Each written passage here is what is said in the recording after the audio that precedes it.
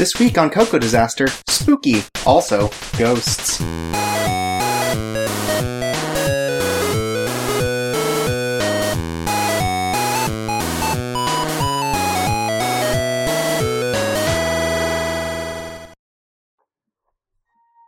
Hello, and welcome to the Halloween Spooktacular for Cocoa Disaster. I'm Chorpsaway.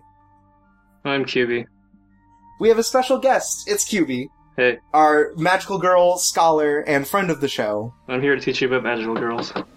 That's right. So, for this particular special episode, we have decided to talk about maybe the most frightening genre of anime out there, which, of course, is dark, gritty magical girls. So, the idea behind this show is going to be that QB is going to tell us about sort of the history of darker themes in magical girl shows, pre, during, and post Madoka, even leading up to this current season, which has a number of shows that would fall into this genre. Every single show this season is a magical girl. You just haven't seen it yet. There are a lot, and depending on how far you want to extrapolate, you could probably get magical girls out of a lot of them, like Classicaloid. But we're not here to talk about that. We're here to tell you about them real-ass magical girls. Well, the first thing I want to do is inform you guys about the older magical girls that were slightly darker leading up to Madoka, because that seems like a kind of thing that people are not very informed about. So I'm gonna start with the first, probably the first boys-oriented magical girl anime, Cutie Honey, from early 70s or something. It was by Go Nagai. The reason it's dark is because in the initial premise of it is that Cutie Honey is a normal girl until she finds out her father has been murdered. She's also a cyborg. Wait, what? That she finds those both things out at the same time. Then she goes on a revenge mission to destroy the organization that killed him. So, the circumstances of Cutie Honey's creation, the slot it was in, kind of made it... It required it to be a shonen series and a magical girl series at the same time. So it became the first magical series marketed towards boys, which is why they added the nude transformation, which became... Is that why it's so sexy? Yeah, that's why the opening song is so sexy and talks about butts. Right. Overall, it's pretty lighthearted, though, even though she's on a mission of revenge to avenge her father's death. Where it really gets into more adult themes is a few years later or the same year, with the Majoko Megu-chan. And I have some interesting gifs that Torps is looking at right now. Yeah, okay, so I want to point out that you made me watch the first episode. It's the only episode that was ever translated. And in the first episode, the main character almost dies of hypothermia. Yeah, after an intense wizard battle. Yeah, so let's talk about this. As a whole, it's mostly about the adventures of a witch who comes to live on Earth with an adoptive family, like every single other magical girl around that time, except for Cutie Honey. And there's also something about a battle for the Witch Throne, but the first thing you notice when you start the episode is the really crazy Looney Tunes slapstick. It's very slapstick. Yeah, the opening shot is Megu-chan falling into a plane, and then her underwear ends up in front of the pilot. And then she falls on a cop. Yeah. But she doesn't get hurt. Yeah, no, but she causes a huge car pileup. And then at some point she, gets hit by a bull and a baseball bat. She is hit a lot for comedic purposes. It's not quite as fan servicey as Cutie Honey, but it definitely has a lot of, weird voyeuristic fan service. But also, this is one of the first shows that ever did fan service. It's interesting because these initial more adult magical girl anime kind of came hand in hand with fan service. Mm-hmm. But the thing is, Majoko Megu-chan, besides that, also deals with domestic violence, suicide, substance abuse, extramarital relationships, and is one of the first shoujo series at all to seriously confront mortality with its main character. Yeah, this episode also definitely has a part where, the father that she's, joining hits their child. There's some dark shit in there where otherwise it'd be, some slapstick stuff that they do a lot of. Like, violence seems like a weird thing if you're going to try to go both sides of it. This was an awkward decade. So the main takeaway from this decade is that it wasn't that dark, but when they did try to do more adult topics, it was because they were trying to appeal to boys. Okay. Or just a broader audience than just girls. Right, it was particularly young girls. In the 80s, nothing really happened. Magical Girls kind of stagnated, because Naruto Studio made like 8 of them. And they were all, like, super long, right? They're all like 50 episodes. It pretty much established what Magical Girls would be for the next decade, and that wasn't dark. Okay. So in the 90s, a Magical Girl anime came out called Sailor Moon. And most of you know about Sailor Moon. It's it introduced like the whole Sentai team fighting evil. Some people say that it's the first Magical Girl anime where they actually fought evil, but is not true, but might as well be. Okay. It's the only one anyone knows about. Even though the series isn't particularly violent, it actually has a lot of more gory elements, because the creator, Naoko Takeuchi, has said in interviews she loves to draw corpses. And you've put a picture in here, because that's not a thing that pops up in the anime, particularly, because it's much more of a goofier sort of story.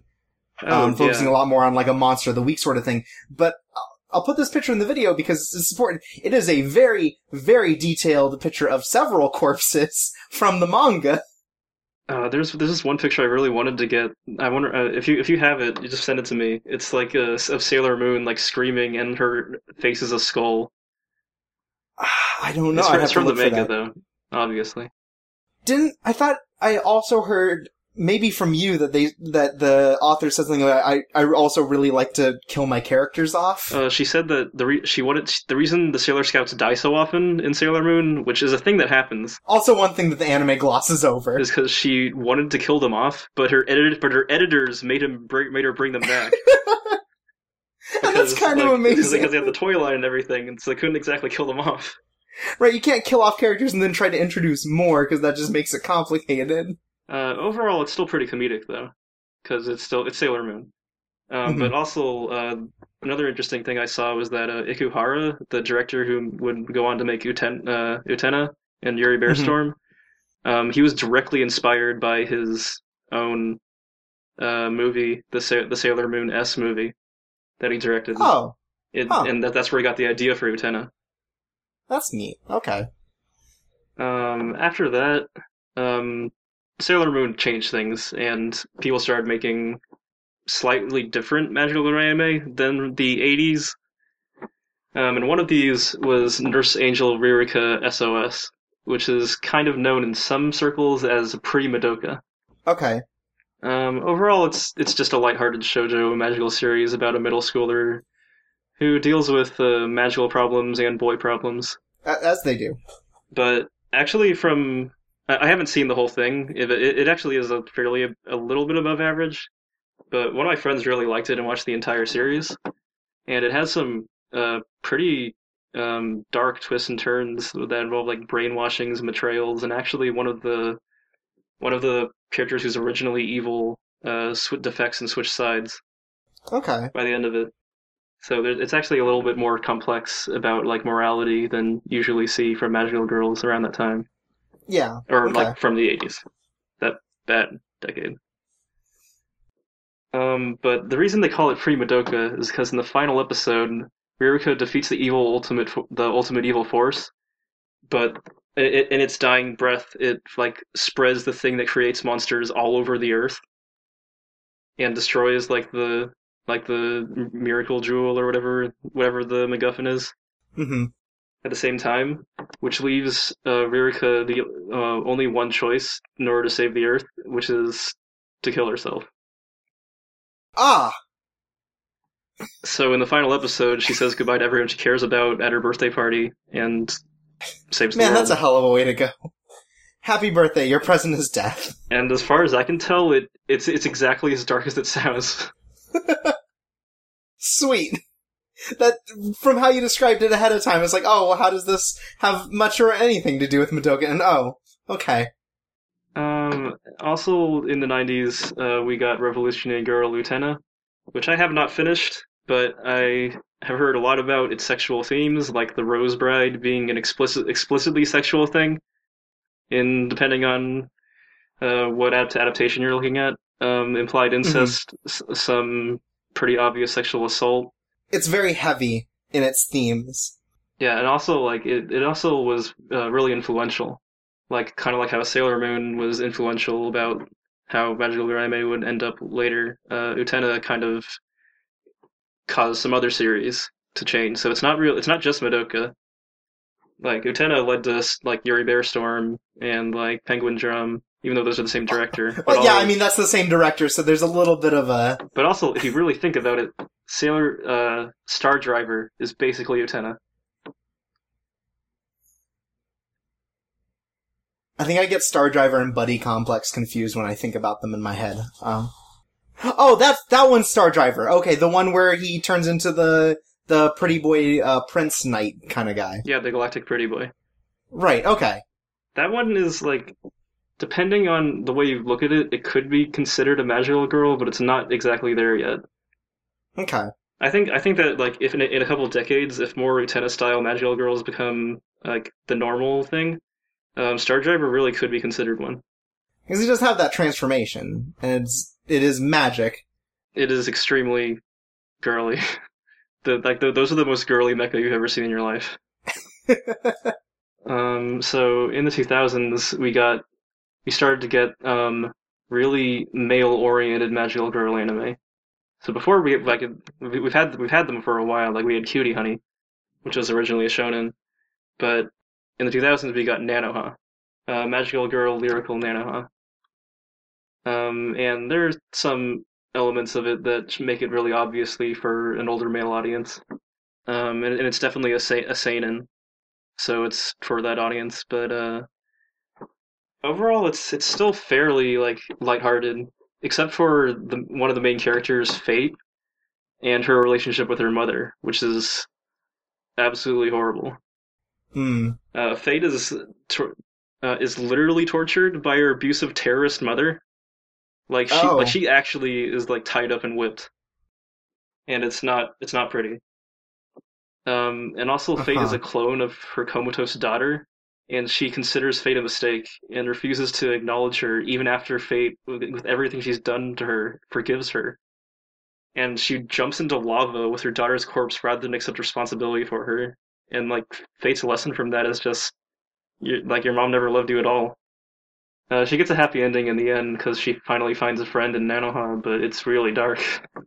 You know, like, before learning about this, like, I was kind of cognizant of what Nanoha was, sort of. I always thought it was kind of more like a Slayer sort of thing and not what it is. It's also not as comedic as, like, other ones. It starts to have... This is where you start to see, like, more of an actual dark fantasy style of series out of Magical Girls. I'm not sure about the other seasons, though. From what I hear, they're different. Yeah, they always seemed different. I don't think they get quite as insane. Speaking of insane, I also have Yuri Bear Storm as a dark magical girl anime from around about the 2000s, because it includes regular elements of horror on an episodic basis. Mm-hmm. Also, it's a Utena-style seinen show with really, really overt lesbian themes. Girls get eaten by bears on screen, and they die. And they're gone. So it has like that kind of Danganronpa, like which character is going to die this time. And it definitely, like, does sort of the less is more sort of thing where you kind of just see, like, the aftermath of just, like a shoe hanging from somewhere or, you know, things like that to make it kind of more suspenseful in its horror than kind of shock. Well, it does have the shock. It has bear shock. It does have a bear shock. You're right. So it also has some very loose war-ish metaphors to represent the conflict between bears and humans, but that's not very dark. It's shown kind of comedically. Which brings us finally to Madoka. So outside of Yuri Bear Storm, which just doesn't really follow the trend that we're talking about, all of these previously were the pre-Madoka timeline in Magical Girls, and now we've reached this one. Yeah, so here's the moment that most people would agree changed everything for Magical Girls. I wouldn't agree, but... And also all anime, and also every media. It's a deconstruction. It's not. So it started as like a slightly spooky, but mostly kind of normal Magical Girl anime by Shaft, and had like kind of a lot of really weird elements, but it still was like mostly conventional. About a middle schooler who meets a mysterious transfer student, but the tone changes dramatically when a major character gets decapitated in the 3rd episode. Pretty famously. And that's, I think, when a lot of people really paid attention to it, because that was sort of the one big thing that everyone was talking about when they talked about anime at the time. Yeah, because normally shows would like lead up to it, but it was just shown as just a completely random act of violence, and this of a character at her peak just straight up dying. It showed that like Magical Girls weren't invincible in this world. It also shows that the mascot's plans, like even were, and the nature of Magical Girls were revealed to be much more sinister than you previously thought. Mm-hmm. I'm just going over like the broad strokes of Madoka that get remembered by people. And at the end, Madoka wishes to save all Magical Girls before they inevitably become witches, which undoes her own existence, and kind of makes her god. It's a little weird. The dark elements of Madoka are like corruption of wishes. So like making a wish and having it turn on you. Mm-hmm. Homura's entire like story. Because I haven't watched it, but I've got a lot of it through like other people talking about it. The idea is that she's constantly in a time loop trying to save. She's Madoka, in a semi-infinite time loop where she watches her best friend die infinitely. Okay. But it's only semi-infinite because it's if she gives up, it ends. Okay. Also, Homura has a lot of guns, so that's where Magical Girl guns could probably come from. Right. I can't really remember an example beforehand. And then there's the corruption of a main character as well that ends up leading to her death, right? Sayaka? Yep. Who turns into a witch. I have that written down under psychological breakdowns. Okay. So those are like the elements of Madoka that people claim got repeated by a lot of imposters.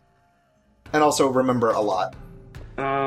Okay, so now this leads us to the Magical Girl series that were dark that came after Madoka and are accused of being inspired by it. Okay. So we're gonna start with the first one that was made, which is over 2.5 years after Madoka, so not exactly like riding its coattails. It's been a while.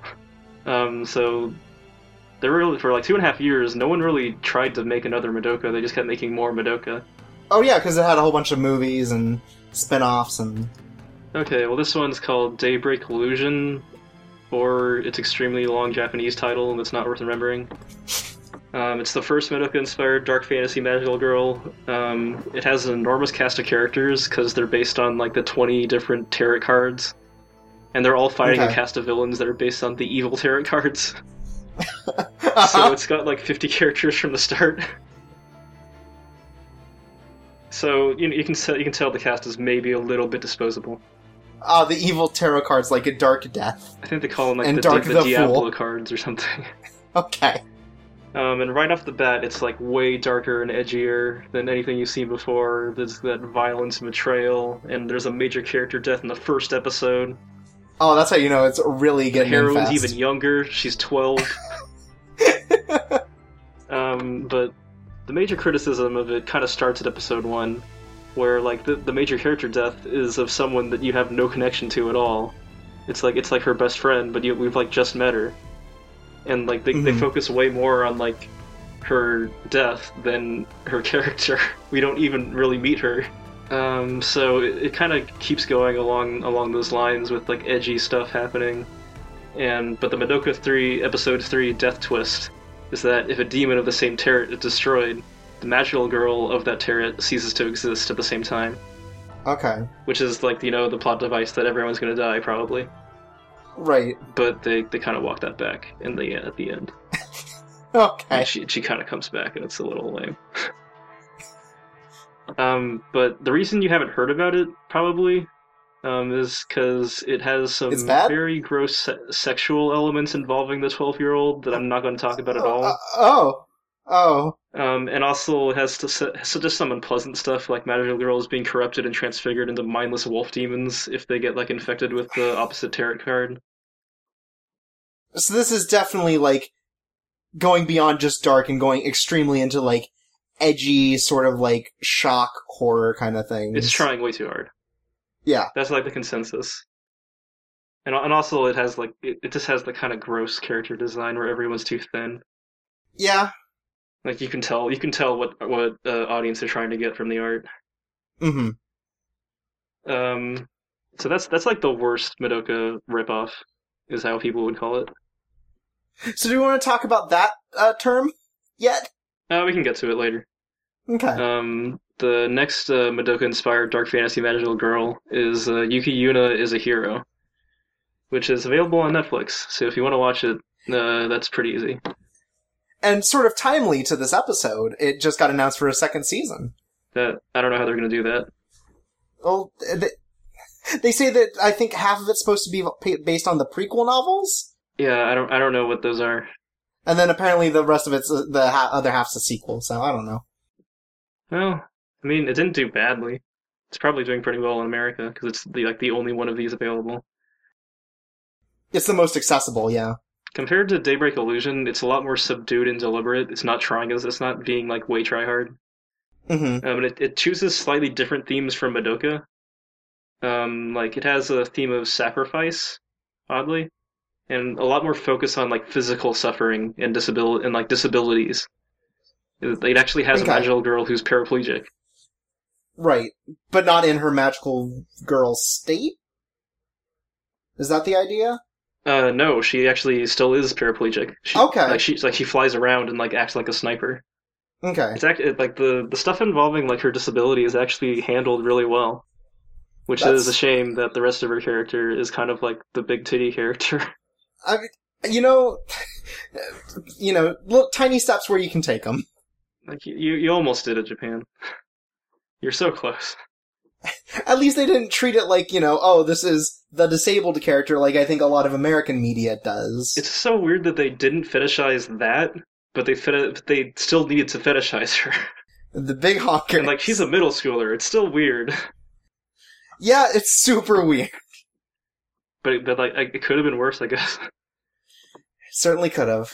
So Yuki, so anything more about it? Oh yeah, this is actually the most interesting Madoka-inspired magical girl anime.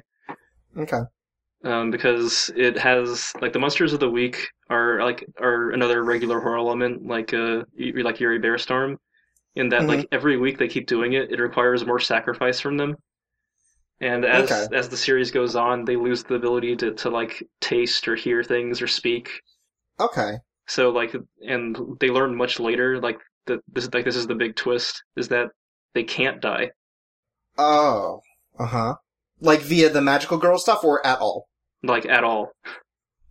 Okay. Also, it has an interesting take on like the whole fairies being sinister thing, where every time that they sacrifice, they get another fairy, and their magical power increases. Okay. But so like it means the more fairies you have, it means the more you've given up, and the more disabled you become. But it's interesting in that the ultimate theme is more about like acceptance and like penance. So it's not like they're being tricked by the force that's making them be magical girls and not able to die. It's that they just kind of have to accept it and go through it together. So it feels less like punishment. At least for the viewer, I'd guess. It actually is kind of fascinating. Okay. But like I mentioned before, it kind of has a little bit of gross elements. These are middle school girls, and it has a beach episode, and. But it's a far cry above Daybreak Illusion. Sure. And probably better than the next one on the list, Wicross. Yeah, so I actually have watched more of Selector-Infected Wicross than you have. But we'll talk about it anyways. I didn't make it past the first episode. I don't know, I stopped somewhere halfway through the first season. But, okay, so I guess I'll do about this. So, Wicross is a card game that, particularly among, young girls, or high school girls, has become very popular. And some of the players get chosen by, special cards, to join a game, basically. And if they win enough in the game, they get their wishes granted. And if they lose 3 times, their wish is corrupted and basically does the worst possible opposite of it that they can. And that's kind of it. Yeah, so the reason I say it's comparable to Madoka, and like I think that the comparison to Madoka is actually why it qualifies as a magical girl at all. Because it has the theme of wishes turning on you, it has cute mascots hiding more sinister intentions, like the little card little mascots character that yells battle, battle, battle all the time. Mm-hmm. Psychological breakdowns, definitely. And at the end of it, the heroine uses her wish to undo the premise of the show, so... Does that happen at the end of Season 2? I think so. Because Season 1, she's just, like, turns a different girl into an avatar. Yeah.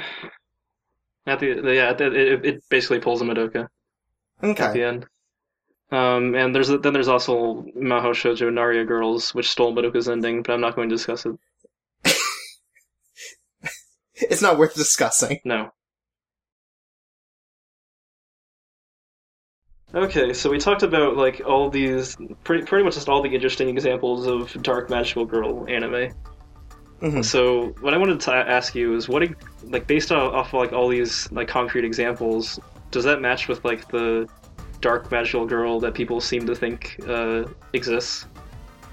I think depending on who you ask, you're going to get a completely different answer. That's what I've found in my experience. Everyone has a completely different answer, and no one can really agree what they actually mean when they say dark magical girl.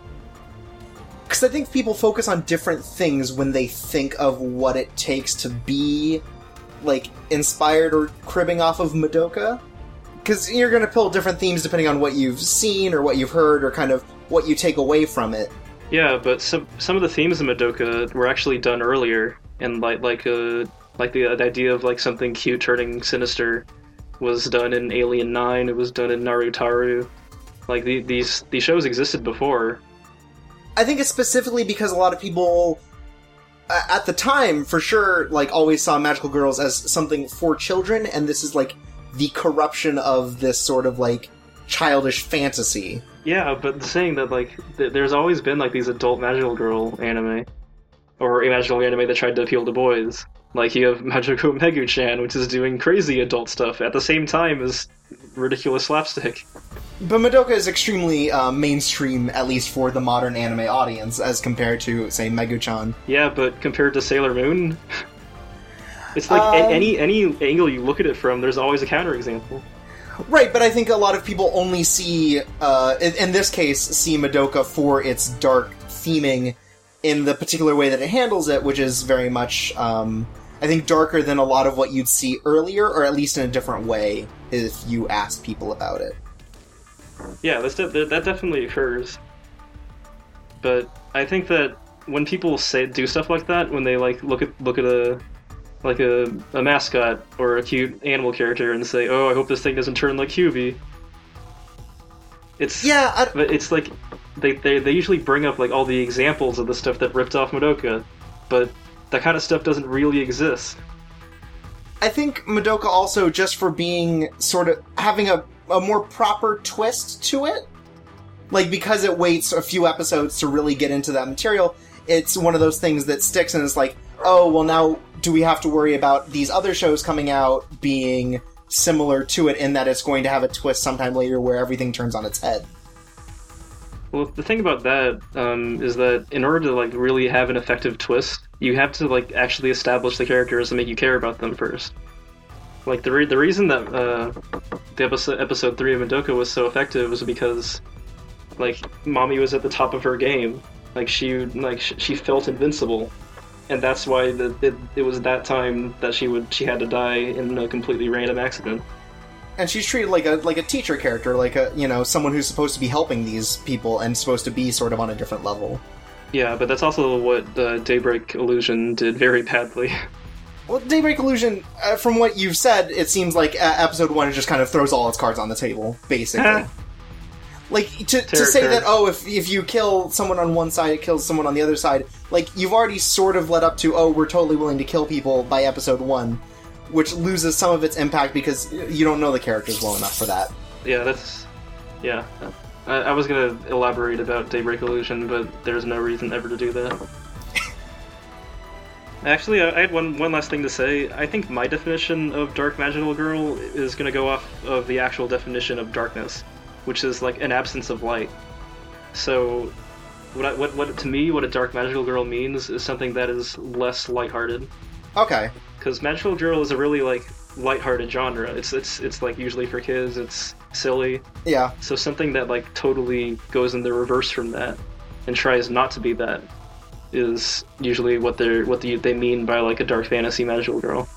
Which does open up the genre a bit more than when people just think like Madoka ripoff.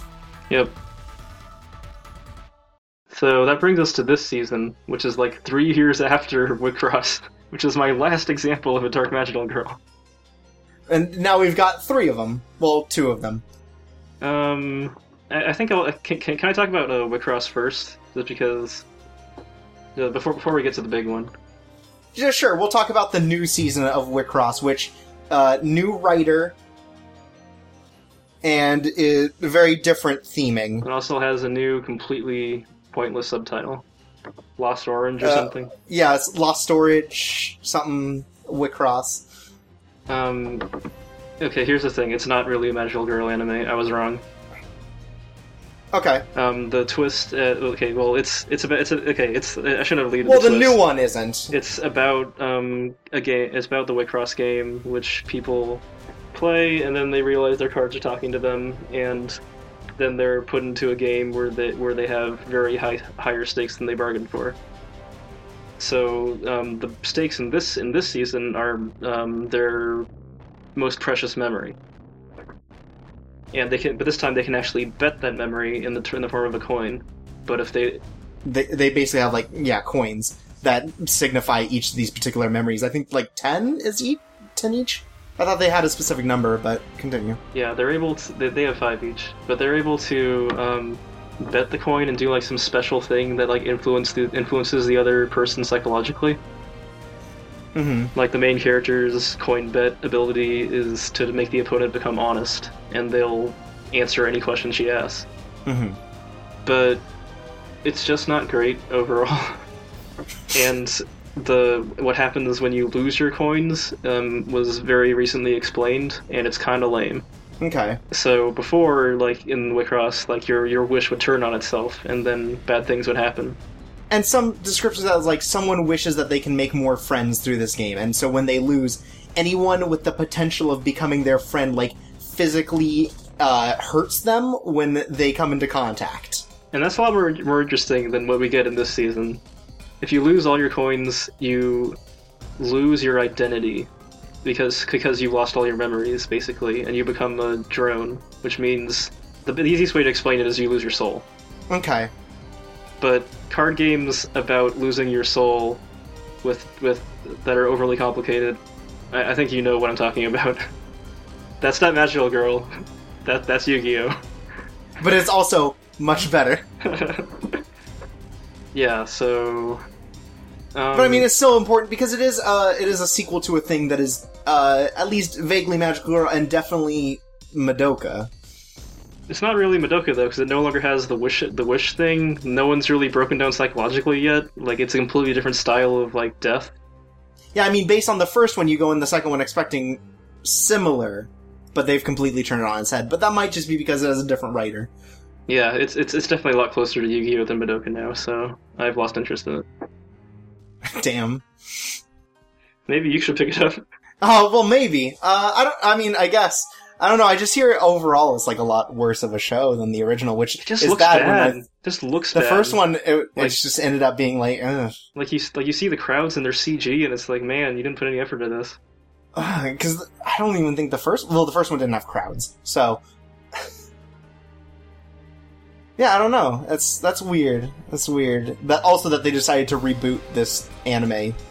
Because was Wicross, like, supremely popular? Kinda. Okay. I mean, it had a tie-in game, and that presumably did really well. The card game? Yeah, I thought that card game came first. I'm not positive. probably. It's probably a Pokemon situation.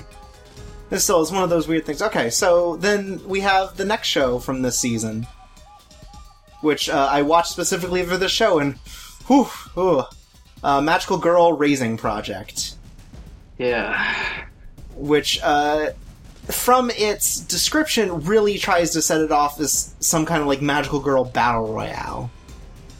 Because the idea is that they play this mobile game where they get to be magical girls, and certain lucky people get chosen to be real magical girls, and they can help people in the city and, and do all the great things that they wish they could with their one special power that they get.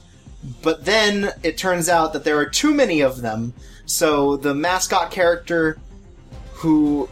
It's Monokuma crossed with Kyuubi. Yeah, it's basically just Monokuma from Danganronpa, and has a terrible speech impediment that make it all cutesy, decides that, every week now, you guys are gonna do good deeds for candy, which is basically just their currency, and whoever gets the least is going to die each week. And that's how they whittle down the magical girls. But it took like 4 episodes to get there. The problem with the show is that it's based on a light novel. But most of the problems with the show can be traced back to that. Because it is super long-winded. The pacing is abysmal. So we're 4 episodes in, and in episode 4 is when really anything happens. I really expected better from this studio.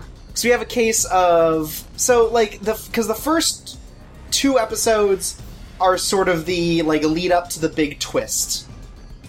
And then the entirety of episode 3 is explaining the twist. It's not even really a twist, though, because, the opening... I guess it's not. The opening seconds of the anime are of just dead bodies everywhere. It's you got a point, because it's also got that sort of, I think, Gakugarashi issue where the advertising completely, spoils the big twist for it. Because it directly says, this becomes a murderous battle for survival. Yeah, but at least in the description for Raising Gakugarashi Project got to it quickly, not like this. Yeah, no, but what I mean is, Gakugarashi has the episode 1 twist that just is spoiled by its advertising materials. This one, it takes 3 episodes to get there, and 1 entire episode is spent explaining it. I wonder how the light novel did it. Did it have... It probably did, honestly. The entire first book is lead-up, maybe. I don't know how else, because it's been going on for years now, so... There are 8 volumes. I don't know, I've had plenty of time to do whatever. There are 8 full light novels of this thing. And how far could it possibly be? I don't know. And then episode 4 is kind of when things start, but it is definitely, it's certainly dark, and got a lot of problems that a lot of the other shows, or at least some of the other shows post-Madoka we've talked about have issues with, which is, weird sexualized designs of characters that definitely look 12. Okay, the thing about that is that they're trying to do designs that aren't exactly Magical Girl, from the first episode, she says, that's not what I think of is a Magical Girl, about the witch character. Yeah, because there's the one that's, a dragoon with a sword. But I think there's an underlying reason for why the designs are like that, and it's because this is a shonen show. This is so obviously, like every one of those other shows, you have all of the same character archetypes. Mm-hmm. They're just in a Magical Girl context now. And some of these characters are even adults, but whenever they become magical girls, they are in, a 12-year-old body. And some of them are much younger, unfortunately. It's just... This is disgusting. But the thing is, this show is actually very popular, and I think that deserves yeah, it is. It's very popular, and I think that deserves to be examined. Why it's catching on with a lot of people, despite its pacing problems and weak story and everything. And I think that it's the character designs and also the story that are the whole setting that are causing this. You're right. The prospect of things to come. I mean, more so put yourself in the shoes of someone who likes Naruto. Okay. You like this might be the first magical girl anime you try. This is the first time you've seen stuff like this, and put yourself in the shoes of like a magical girl watcher. Like this, like I've never seen these archetypes before. They're crazy. Uh-huh. Like that girl's an alcoholic. Right? That is the worst case of sort of like, they're supposed to be adults, but they keep drawing them like 12-year-olds. It's a real problem. Oh, it's great. Because she also has maybe the grossest design. She is one of them. Yeah. With the weird, like, double bikini thing going on, and the gun, and the drinking. And it also seems to have the Danganronpa appeal of who's going to die this week. Even though it seems like each week is going to take forever. Yeah, the show. Well, maybe it'll be one per episode now, but that'd be so fast! No, that's not the pace the show is going at. Yeah, there's no way this is finishing in 12 episodes. Okay, I think we kind of talked around it, but I want to reiterate that the reason this show is so stilted is because it's based on a light novel. And that's why every character just keeps on talking forever about the exact same things, and they keep repeating themselves. Yeah? I'm really disappointed because Lurch as a studio did Gakugarashi, which I like, as an adaptation. And they also a little anime called Humanity Has Declined, which was a light novel. So Gakugarashi was a manga, so they could do more with it. But Humanity Has Declined is actually an extremely good adaptation. Okay. Of a light novel. So I thought that maybe they wouldn't. I guess the source material is the reason why, because it seems like Lurch did the best they could to make this a successful product. And like the things that they were able to control seem to be what's making it popular, but the source material is just abysmal. Because like Lurch also handled like some pretty popular things recently. Yeah, like Ranpo Katan, I think. Was that popular? They got Assassination Classroom. They've got all the Danganronpa animes. They got Monster Musume. That was popular. That was very popular. They have a track record, particularly of things that are like popular, and I think a lot of it because of its source material. But whoo, buddy, this one. I think that right now it's very popular because of the cross-genre appeal, but its source material will probably cause people to stop watching it at some point. And just read the books instead?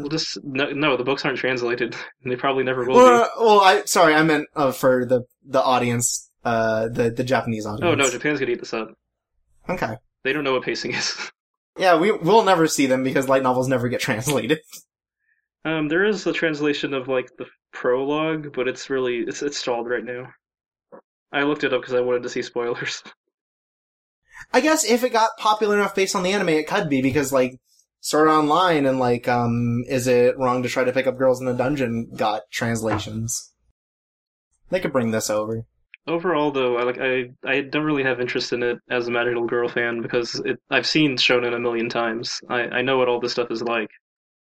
So like I see like some of my friends on Twitter who are interested in the show because like they're used to stuff like Precure. There's like, whoa, this is way different. But once that novelty wears off, that's really all it has. The singular powers seems like it's going to make it really hard to make interesting fight stuff going in later too. I've heard some stuff about the powers that they actually use it kind of like JoJo powers, where they extend the meaning to be interesting. But I can't even if they do it, they're going to spend like 5 minutes explaining it. It's going to be, oh god. Right. It's going to be all the worst parts of what happens in like stand fights in JoJo's. It's going to be part 3. And I love part 3, but because like one of the big issues is like the main character's thing is like it can sense danger, and that doesn't help in a fight. That means everyone else gets to join in, and she just gets to watch from the sidelines. Actually, like the viewer. There is a way you can do that. You can use that. Like, I mean, like what if you're the danger, and you can always hear your opponent? They wouldn't be able to get away.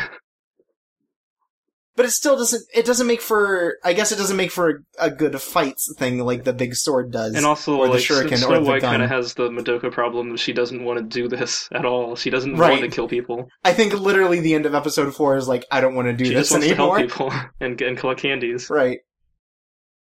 Which, I mean, if she just does that, I mean, she wins, but that's not that does not make an exciting show. Not that this has been an exciting show regardless of that, but It would.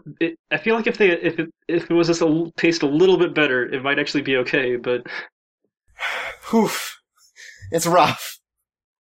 There are much better magical girl anime to watch this season. Yeah, and man, they do. It's so like some of the writing is super trite because like it really lets you know who's gonna die each episode.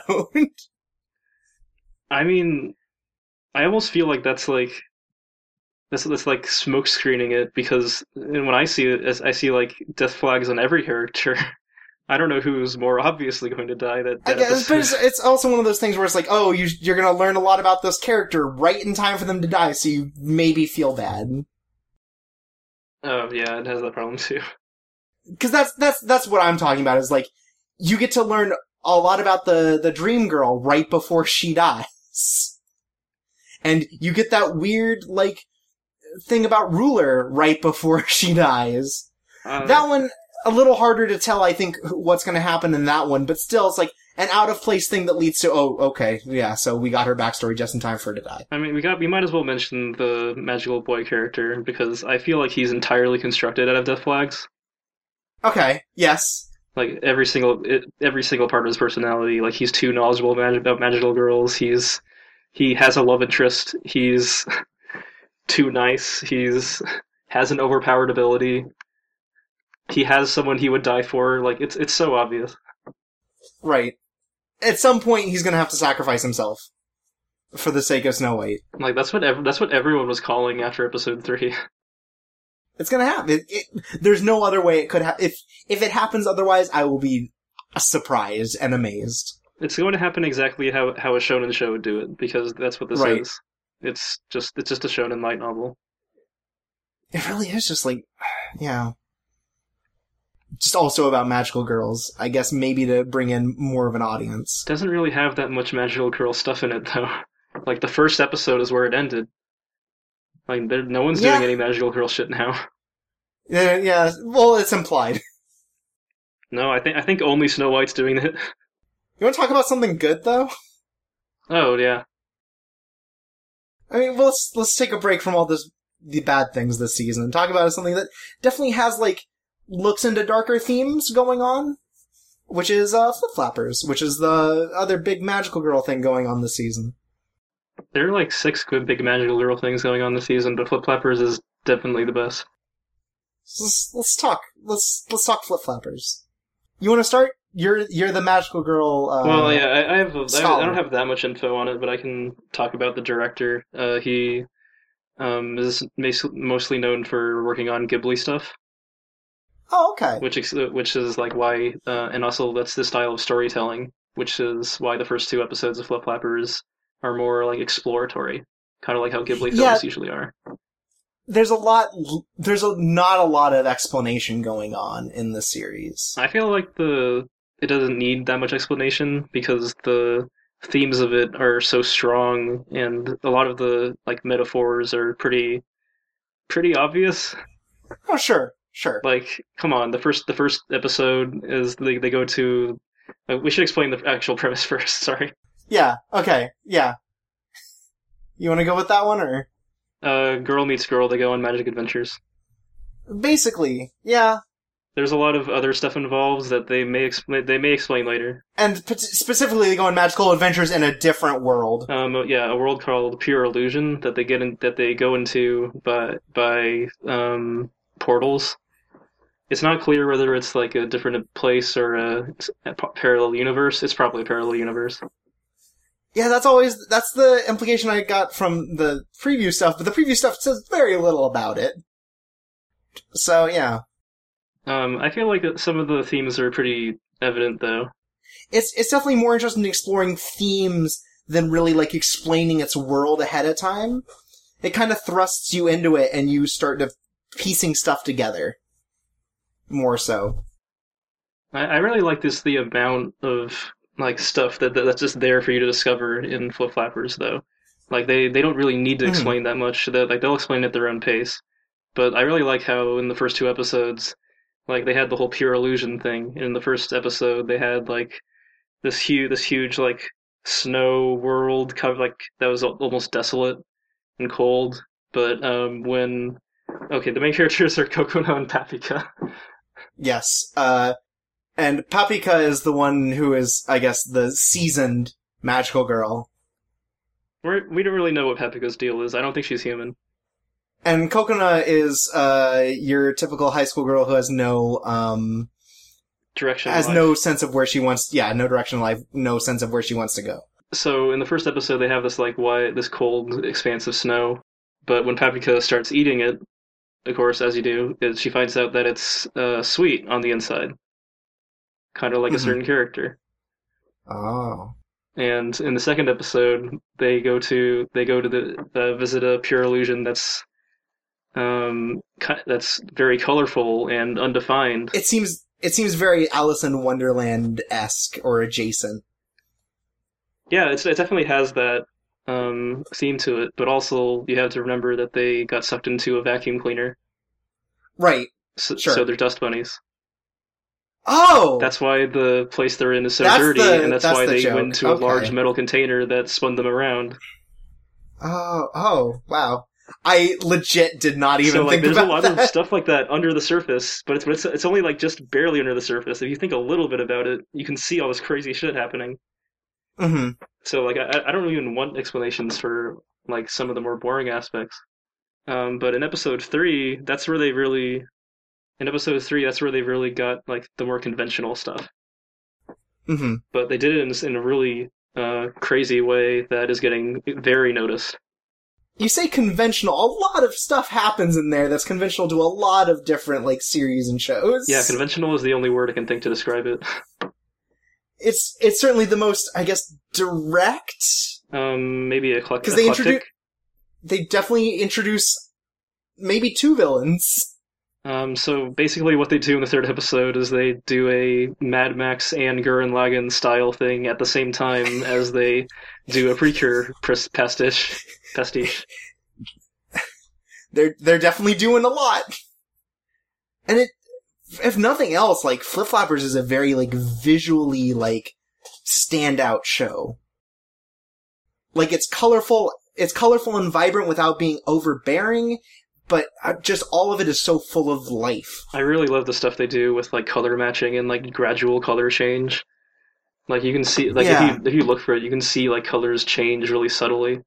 And also, like, in episode 2, like, the colors were just, like, anytime the shot changed, they were a different color. And also during the whole, like, Precure scene, because that was entirely a Precure scene. Yeah, there's that, and then there's, like, the canon stuff that's very, like, vibrant and colorful. Yeah, they know how to do the turquoise-orange movie poster stuff. Yeah, and, like, comparing it to the other 2 shows from this season, I guess, to kind of bring it back to this discussion, you see sort of this very, like, washed-out sort of thing going on.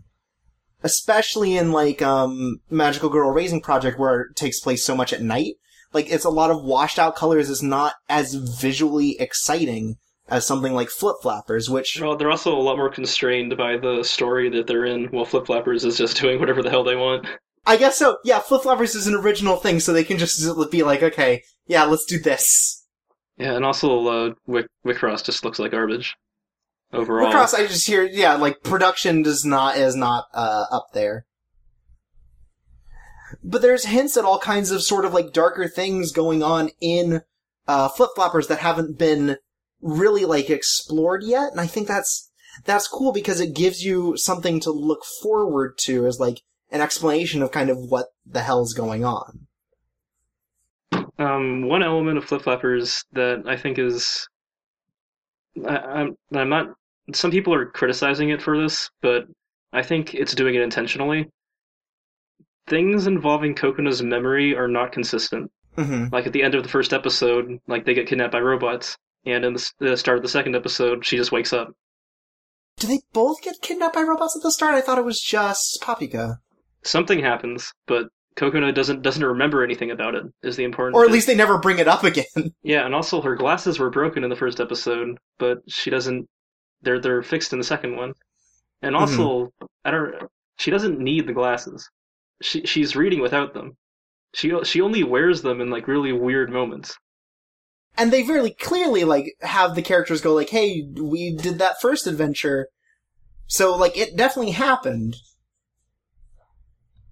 Like, it's not just, oh, it was a dream. I noticed in the third episode, like when they do the whole Precure thing, where they just do the whole magical girl transformation and then they pose and they say their lines. She does that completely off the cuff. She doesn't even think it's weird that this is the first time they transformed, and they say a 2 minute long speech. Didn't she sort of transformed episode 1, but not in the same way. No, this is a completely new transformation, and she acts like she's done it all along. Like, I think there's something up with Kokono's memory that's going to get explored. Yeah, it's very interesting, and definitely, again, like, there's a lot of stuff that sort of, like, seems like it's going to be darker when they start to explore it, but it still makes itself very vibrant, very fun at the same time. I guess more in line with something like the stuff we talked about pre-Madoka. Mm-hmm. Something I feel that is a major criticism of this show is that it feels like it doesn't want to be understood, but I feel like it's the opposite. Like they're throwing tons of hints at us. Like they're giving us substance. And just because we don't know what it is now doesn't mean that they're setting up stuff that can be explained later. Yeah, it's hard to say right now that they just don't want us to understand, because they're setting a lot of stuff up and don't feel the need to, take an entire episode to explain what's going on. Like, we still get the bits and pieces of it to kind of move us forward, but presumably things will be explained before the end. Hopefully. But it doesn't feel like it's one of those shows where it's just doing shit to do shit. Like, it feels like they're definitely, like, still trying to set up these things so you keep going, oh, I wonder what's happening with this, and as they go forward, you start to figure out, oh, this is what's happening. Flip Flappers is definitely my favorite show of the season. It's good. It's good. It's just I think it's interesting how like the third episode had less kid friendly elements. Like I know some people who like only watch Precure that got turned off by this episode, but it was a little weird.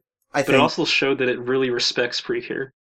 It showed that that the kind of really conventional magical girl stuff, like it knows how important it is. And it showed that in the future it's going to keep doing more Precure inspired stuff like that. Just like the real conventional magical girl stuff. I do think some of the like pseudo kind of sexual stuff that they do is a little weird. But other than that, it feels, I don't know, it feels like it very much like is excited about what it's doing. Like it, it's excited about all the things that it plays with. As a series. I saw those like more adult elements too, but I thought it was interesting how, like, when they weren't doing anything that conventional before, they decided to go for both ends of the spectrum at the exact same time. Mm-hmm.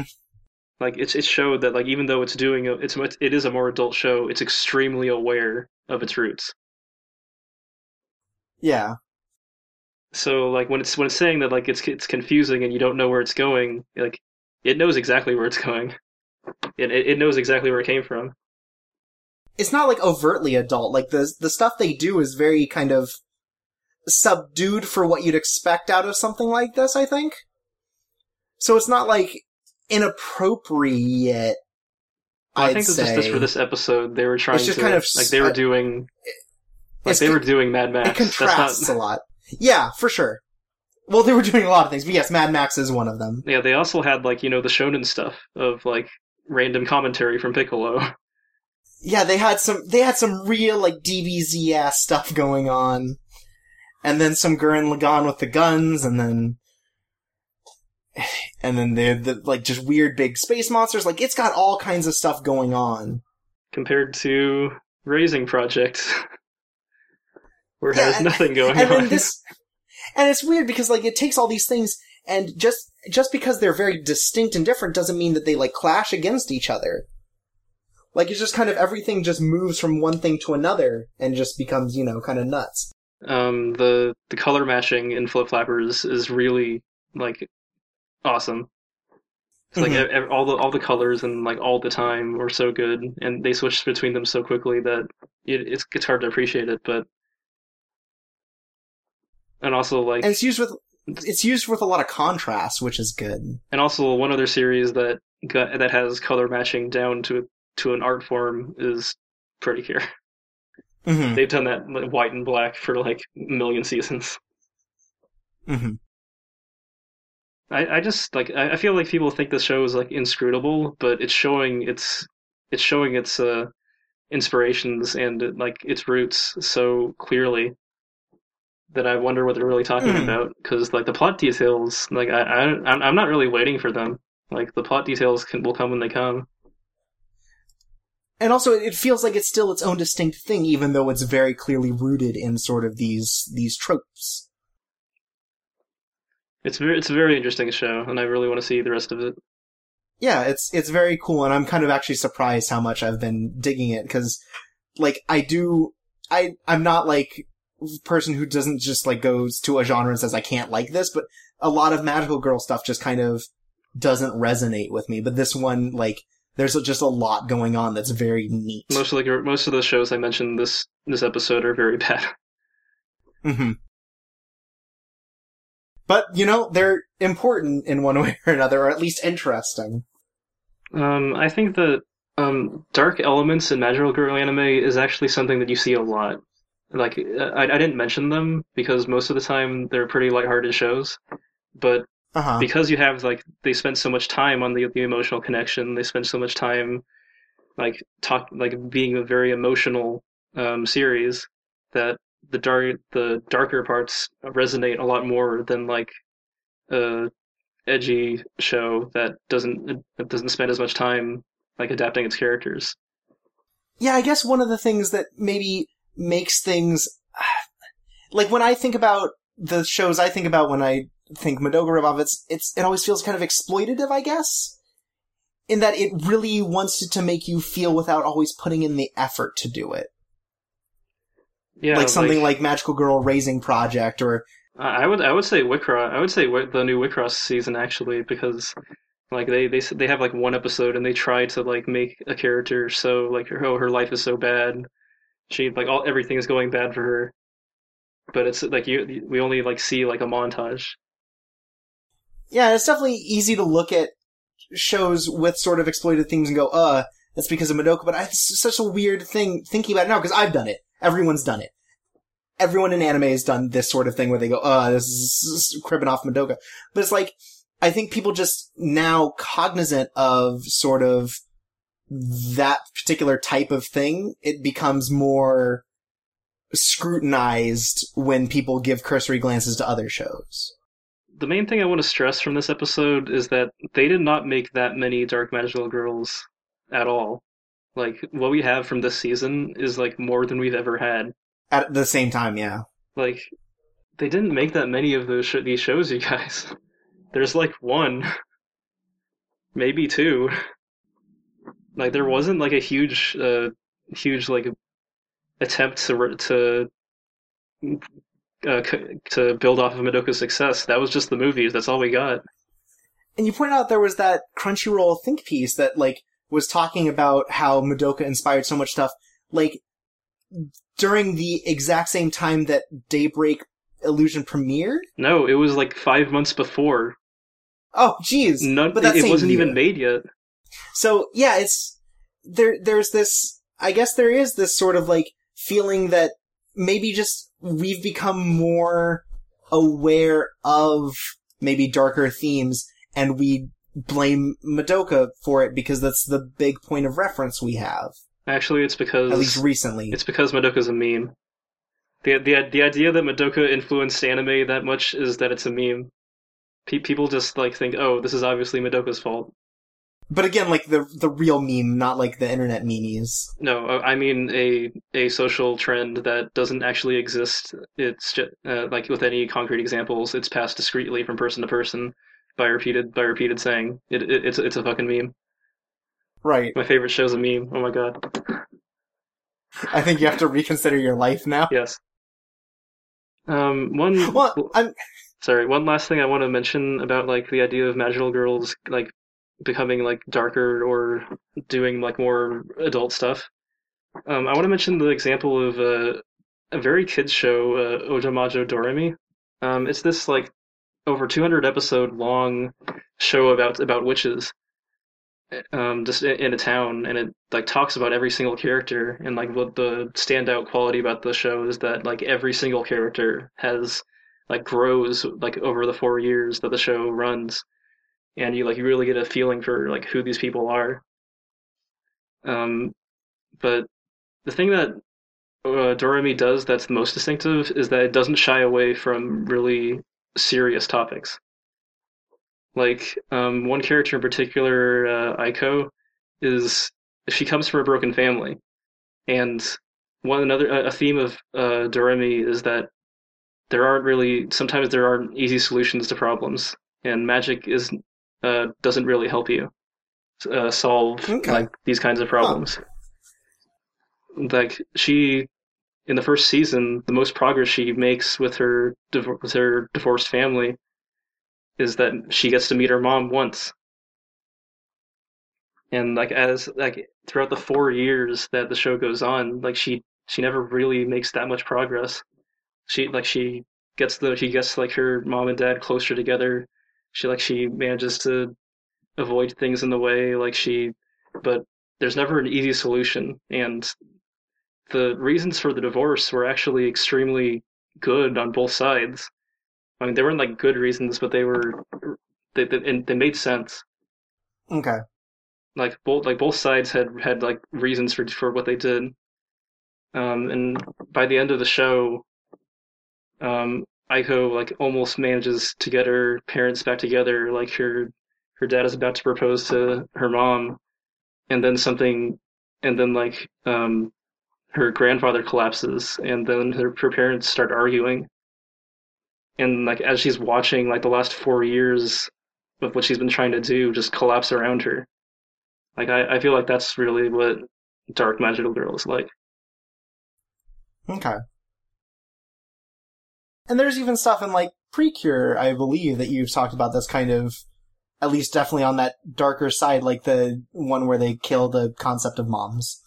Oh yeah, that was incredibly dark. They killed the concept of burgers.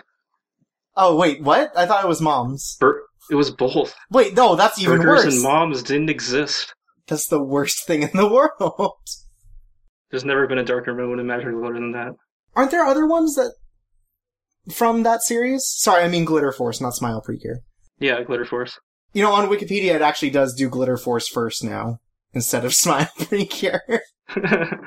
Yeah, it's done that ever since Glitter Force existed, because of Wikipedia's rules. I thought there was some other stuff from Smile that was kind of on that end, like relatives dying and things like that. Yeah, so Raising Project's garbage, don't watch it. That's what... Look, we've talked a lot, I just think, especially in the last 10 minutes, very good about this topic. But really the mainstay is please do not watch Magical Girl Raising Project. Or do, whatever. Look, just say that we warned you ahead of time if you end up not liking it. You can't trace this back to us. Well, I hope you've enjoyed the very spooky episode of the first annual Coco Disaster Halloween Spooktacular. I was very scared. Yeah, with me, Chorpsway. I'm QB, still. Yeah, and we hope you have a safe Halloween, first of all. Enjoy it, cosplay to your heart's desire, get lots of candy. That's the cool part. And then, join us next time when we go back to our regularly scheduled mid-season show, probably, unless timing works out that the other bonus episode I have planned comes out. Anyways, see you guys next time. Later. I need to work on a better send-off.